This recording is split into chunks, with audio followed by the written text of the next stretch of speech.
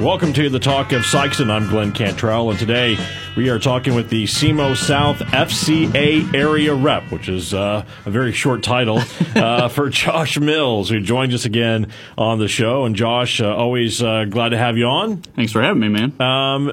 We're going to talk about a couple of things, but, we talk about FCA. For those that don't know what FCA is, tell us what it is. It's the Fellowship of Christian Athletes, but what does that entail? Man, our goal is to lead every coach and every athlete into a growing relationship with Jesus Christ and His church. And, we do that in a lot of different ways, whether it's coaches ministry, campus ministry, which is our huddles at the school, regular camps, whether it's leadership camps or specific sport camps. And then just community involvement, whatever that looks like, at the time. Sometimes we partner with other organizations. Sometimes we partner with, like tomorrow, we're partnering with a basketball tournament and, going to have a good time with that, just trying to be present. So. In a world where athletes, and listen, sometimes it's fun and sometimes it's good, but I'm finding it more and more annoying when I see professional athletes or college athletes, and sometimes a high school athlete, do things after they've done something well and to bring more spotlight onto themselves. And I think the best case in point, we just had the Super Bowl, and at one point the defense for San Francisco made a great play, and they all ran to the end zone as if they were taking a big group picture, and then, of course, as we know, they end up losing the game. You can't do that to Kansas City. That's just their MO. Is what they do is come back in the fourth quarter. Yeah. Honestly, when I saw that happen, I'm pretty sure I made a statement to my own kids and was like, that was a bad thing to do. Yeah. And my kids call it karma, and I'm like, I don't think there's such thing. And I said, it's just the nature of being too proud at the wrong time. And which is what I'm getting to is FCA really is to get athletes to really be better people. Yeah, better people, focus on others, focus, on God's glory and how that, entails with what they do on and off the field. I actually said I was over at Poplar Bluff this December, and they have a big, Christmas tournament over there. And I said to the kids that the one thing that's a pet peeve to me is that almost all sports in some way now have a way of showing the other opposing team or opposing player up, even all the way down to golf. They've got a lot of trash talk now in golf, which is so weird to me. But I said to these kids, I said, man, if you make a crossover move and you break somebody down, don't stand and stare over them. Just make the shot, move on, and just consider that, you're better at your craft in that moment. We have a lot of that kind of stuff. And that is one thing that, the longer that I spend time with, especially individual athletes that I know personally, getting them to the point of realizing, man, I've been given a gift, and it can't come from anybody but God, and therefore, I need to point all things back to Him in that moment. And I'm seeing some kids buy into that, and it's pretty special. I think they can go far with that. Well, I think I used to love, as a kid, it's fun and that kind of thing. And sometimes the touchdown celebrations, like in football, I'm not picking on football, by the way. It happens in every sport, but they're kind of fun, whatever. But, I've been working for a while now, and I execute my job, and there's some times that I do it well, and I don't run out into the middle of the street. Why not? You know what I mean? Like, I don't get on social media and point, I don't talk trash to any other company, and it's just, like, if we really broke this down, and because this is a job for them, this is their job, be an athlete, right? That's their job. You did your job. You executed like you were supposed to. Why are you trying to put, that much spotlight on yourself when it wasn't just you? Someone is able to, more times than not, intercept a pass, because typically the lineman was able to put enough pressure on the quarterback to make them make a bad throw. Multiple things happen for that to take place. Multiple things happen. And so, I don't know. It's just been bothering me lately. It just seems like it's getting progressively worse. And we're seeing it in high school and college. It's and really, I saw it. I went to a junior high game this year and saw some of it, and I thought to myself, man, it's everywhere. I mean, it just is, and that's one thing. Like, I coach a travel team with a couple guys, and we've got 3 different age groups this year, and that's one of the things that we preach to kids is trust the process. You know, you get better every single week, and don't concern yourselves with the wins or the losses. But if you get better, then that's going to carry you through in life. And a lot of these things that, you know, are being taught, unfortunately, or allowed, maybe in some sports, are not going to get people very far in the workforce, you know, and unfortunately that may cost them a job someday or a marriage, you know, or whatever it may be. And more times than not, it's the parents. I mean, fuel seriously, it's the one. They're the ones that fuel it, you know, more times or allow it, to take place. And I was coaching a team, and this is years ago. I won't even say what it was, but I was coaching a team, and we had a practice. We were undefeated. We were going to play the other undefeated team, and this practice, because you only got like 1 or 2 a week, was an important practice. I need everybody to practice because somebody's going to lose. Somebody's going to lose. Half of my team wasn't there because half of them were gone to do something else in another sport that no one told me about. So I started the kids that were at practice. Parents got upset about that, and that kid never came back because of that. And I'm like, what? You didn't call me to tell me. Put in the work too. They put the work in. And so anyway, I just kind of, we just kind of got to this point in society when it comes to sports that, we always put our kid above someone else's kid, and then we allow this certain behavior that is really unsportsmanlike. Yeah, well, and one of the things, I'm on the Sykeston Youth Baseball Board here in town, and one of the things that we talk about from time to time is that generally the 6 and under league is the most difficult to officiate. 7 and 8 is kind of hard. By 9 and 10, they kind of start realizing, okay, my kid is not a pro athlete, and 11 and 12 a little bit more. So then, you hit the middle school, high school age range, junior high. And you start weeding out some of the kids. And you start weeding out a lot of kids. Yeah. So to me, instead of focusing on, and I was guilty of this one year major, and I had a mom stop me. My wife, she was with my wife, stopped me and the other coach after the game, and she said, "Man, I hope you don't turn out like so-and-so," and pointed at the opposing coach. And I was like, oh, no, I'm kind of doing that. But her point was, man, just let them be kids, teach them the game, teach them life skills, and just love them through all of that. And I think that's a hard thing for people to understand sometimes, especially at a younger age, because you're just getting in it. Especially if if you're your first kid coming through, and to me, having those kids understand simple things and then understand who they are, and where they find their value, is a really big thing. Lately, we've been reading a book with some of the high school coaches here in town called "Burn Your Goals" by Joshua Metcalf, and in it, one of the first, matter of fact, it may be the introduction. He says, "Your self-worth has already been determined. That's been determined by God. He determines what your value system is. And if he said that you were valuable enough that he sent his son Christ to die on the cross for you, then that's all the value you need." And so that helps free coaches up that are reading that book, or players that are reading that book, to go, the most important thing to me may not be the most important thing after all.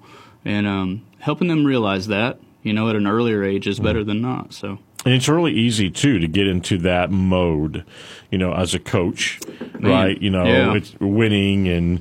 Well, that's what they write about in the newspapers. They're not talking about the character of your team in the newspaper a lot of time. And I worked in the newspaper, so we went hard after the angle of, why are you winning right now? What makes you successful? Or, hey, this coach is losing, and you don't see what's happening, in the locker room, or maybe after practice with some of those kids. I went to a tournament this year, and my kids we ran in the hallway after one of the games, and they overheard some grown men. I'm talking, 60, 70 years old, and they were just bashing this head coach from this program. The year before, that team had won the whole tournament, and this year they lost to a team they should have lost by 30 to, and they lost by like 4. And these grown men were calling for this guy's job, just how bad of a guy he was, this, that, and the other. And I know him personally, and I know him from behind the scenes. And I know what he's done with kids and what he's able to do with his family, how he's raising his family, and all they went based off of was, what have you done for me lately? And it was winning or losing. And which is typical today. It is typical today, yeah. And a lot of the solid programs that have stuck around for a long, long time, they have success because they've trusted a process. They've built something in the program for their young men and young women, and they're becoming better people. And programs that do that, and the fans that don't judge too much off of the record can see how that's going to help their community. Well, it's funny, and these listen, these two guys they're different, but Nick Saban and Bill Belichick, right, are two. One's a great college football coach, and one is a great NFL football coach. They're good friends, and they get together. Yeah. And I don't know if you've seen it or not, The Art of Coaching. They actually had cameras this last time that they met, and it was just very interesting. A lot of things that you're talking about. Hey, do your job, and they actually talk about the celebrating and why are you celebrating from a first down? Why are you celebrating? Yeah. You know what I mean? Like you're down 20. Yeah, and in Alabama, they've got a sign on the door that says, do your job. Yeah. Like, that's the three words that they focus on the most, do your job. Yeah. Instead of, it's all about me kind of mentality. Man, we've taken that approach with our travel team. We've got 12-year-old kids, 11-year-old, and 10-year-old, and one of the things that we've done routinely at practice, we just started not too long ago, but one thing that we've done is have them talk about the small victory from last week's practice. What did they do that they got better at? Rather than, hey, let's go win this next tournament we play and that kind of thing. It's, hey, what are you doing to get better as a person, and how did you value the other people on your team? And it's big. We've been talking about the FCA and really talking about sports in general and actions in sports and actions of people. And Josh, one of the things that is coming up for you that's a really important event is the banquet, which is, it's a great night, first off, but also it helps raise funds for the FCA, which is a self-sustaining organization, right? That's run by donations and what people 2,000 give. guys and girls just like me. That's what they do. They raise support to be able to go out and minister to coaches and athletes. Yeah. So the banquet is coming up. Yeah, it's Monday, February 24th at the Minor Convention Center, and this year we've got a special treat. We've got Lance Rhodes that's going to be our guest speaker, and Lance was a graduate here, I think maybe in 2004 or so. I played ball with Lance, and Lance had a pretty cool little run. He went from coaching at SEMO as an assistant coach for a while, and then he ended up at Mizzou with Coach Beezer, and then SIU snagged him away this year, and so he's the head coach at SIU, and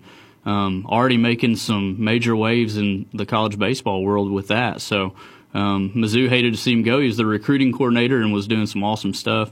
And he's going to be a huge deal for SIU in the future, for sure. It's always nice when especially people that you went to school with, and you see their progression in their, category of business or work or whatever. But it's really nice when you have someone who does something that's kind of special, and to become a head coach of a D1 college program is a big deal. Yeah, and he's young. I mean, like he's in his early 30s, and I mean that's a pretty big deal to be leading, 18 to 22-year-old, men on a baseball field, and that they trusted him with that program. He brought in, I think, Tim Jamison, who had been at Mizzou at one time. So, I mean, he's got some guys there that he's surrounded himself with that are good, solid people. And that program, just watch in the future. It'll be something to look at for sure. Not to chase a rabbit or anything, but baseball really in this area, from small school to large school, and then getting to college ranks like Southeast Missouri State has a lot of baseball success. SIU's trying to get back on track. Murray State has had some success, and baseball really has a nice hold in this area. It does. It's something. I mean. It's kind of funny right now. We're fighting for a place to even practice, even at the early age. I mean, it's just a big deal. It's something that a lot of kids love to do. I think there are a lot of us that grew up doing it, so we just kind of wanted to pass that passion on to our kids, and it's something you can build young men doing that. Softball is the same thing with girls. I mean, you can teach a lot. It's a game of failure. Really, I mean, you're going to fail more times than you succeed, and you can build some solid character through those teachings if they can handle it. Yeah. So the stat is, if you are a 300 or better hitter, you can get into the Hall of Fame. You're a Hall of Famer, yeah. Yeah, that means you hit the ball. You can hit the ball 3 out of 10 times. Yeah. I mean, that's less. And so it's an easy thing to tell kids when they go 1 for 3 and they feel like a failure. You can say, man, it's a Hall of Fame, batting batting average for the day, and they go, oh, I mean, and you can build them up from that. You count on the small successes, and you teach through those things for sure. So the banquet is coming up in a few weeks. Lance Rose is going to be your speaker. What else can people expect at the banquet? Man, it's a fun night. I mean, it's really good. We've got Gloria Houston from New Madrid's FCA Huddle is going to speak for a little bit. I'll have some student-athlete testimonies, so they'll hear what God's doing in the lives of students through FCA. Lance is going to talk about that and how Scott Ashton at FCA at Mizzou, how he affected their program and their chapel services and things like that. So you'll get to hear a lot of the behind-the-scenes, what the ministry is doing for other people. With that, we've got coaches that have been to marriage retreats, and I just heard from one last week and said, man, we've got to have another one that's nobody else is doing this, and we want to be fed. And so those kind of things are why we have the banquet.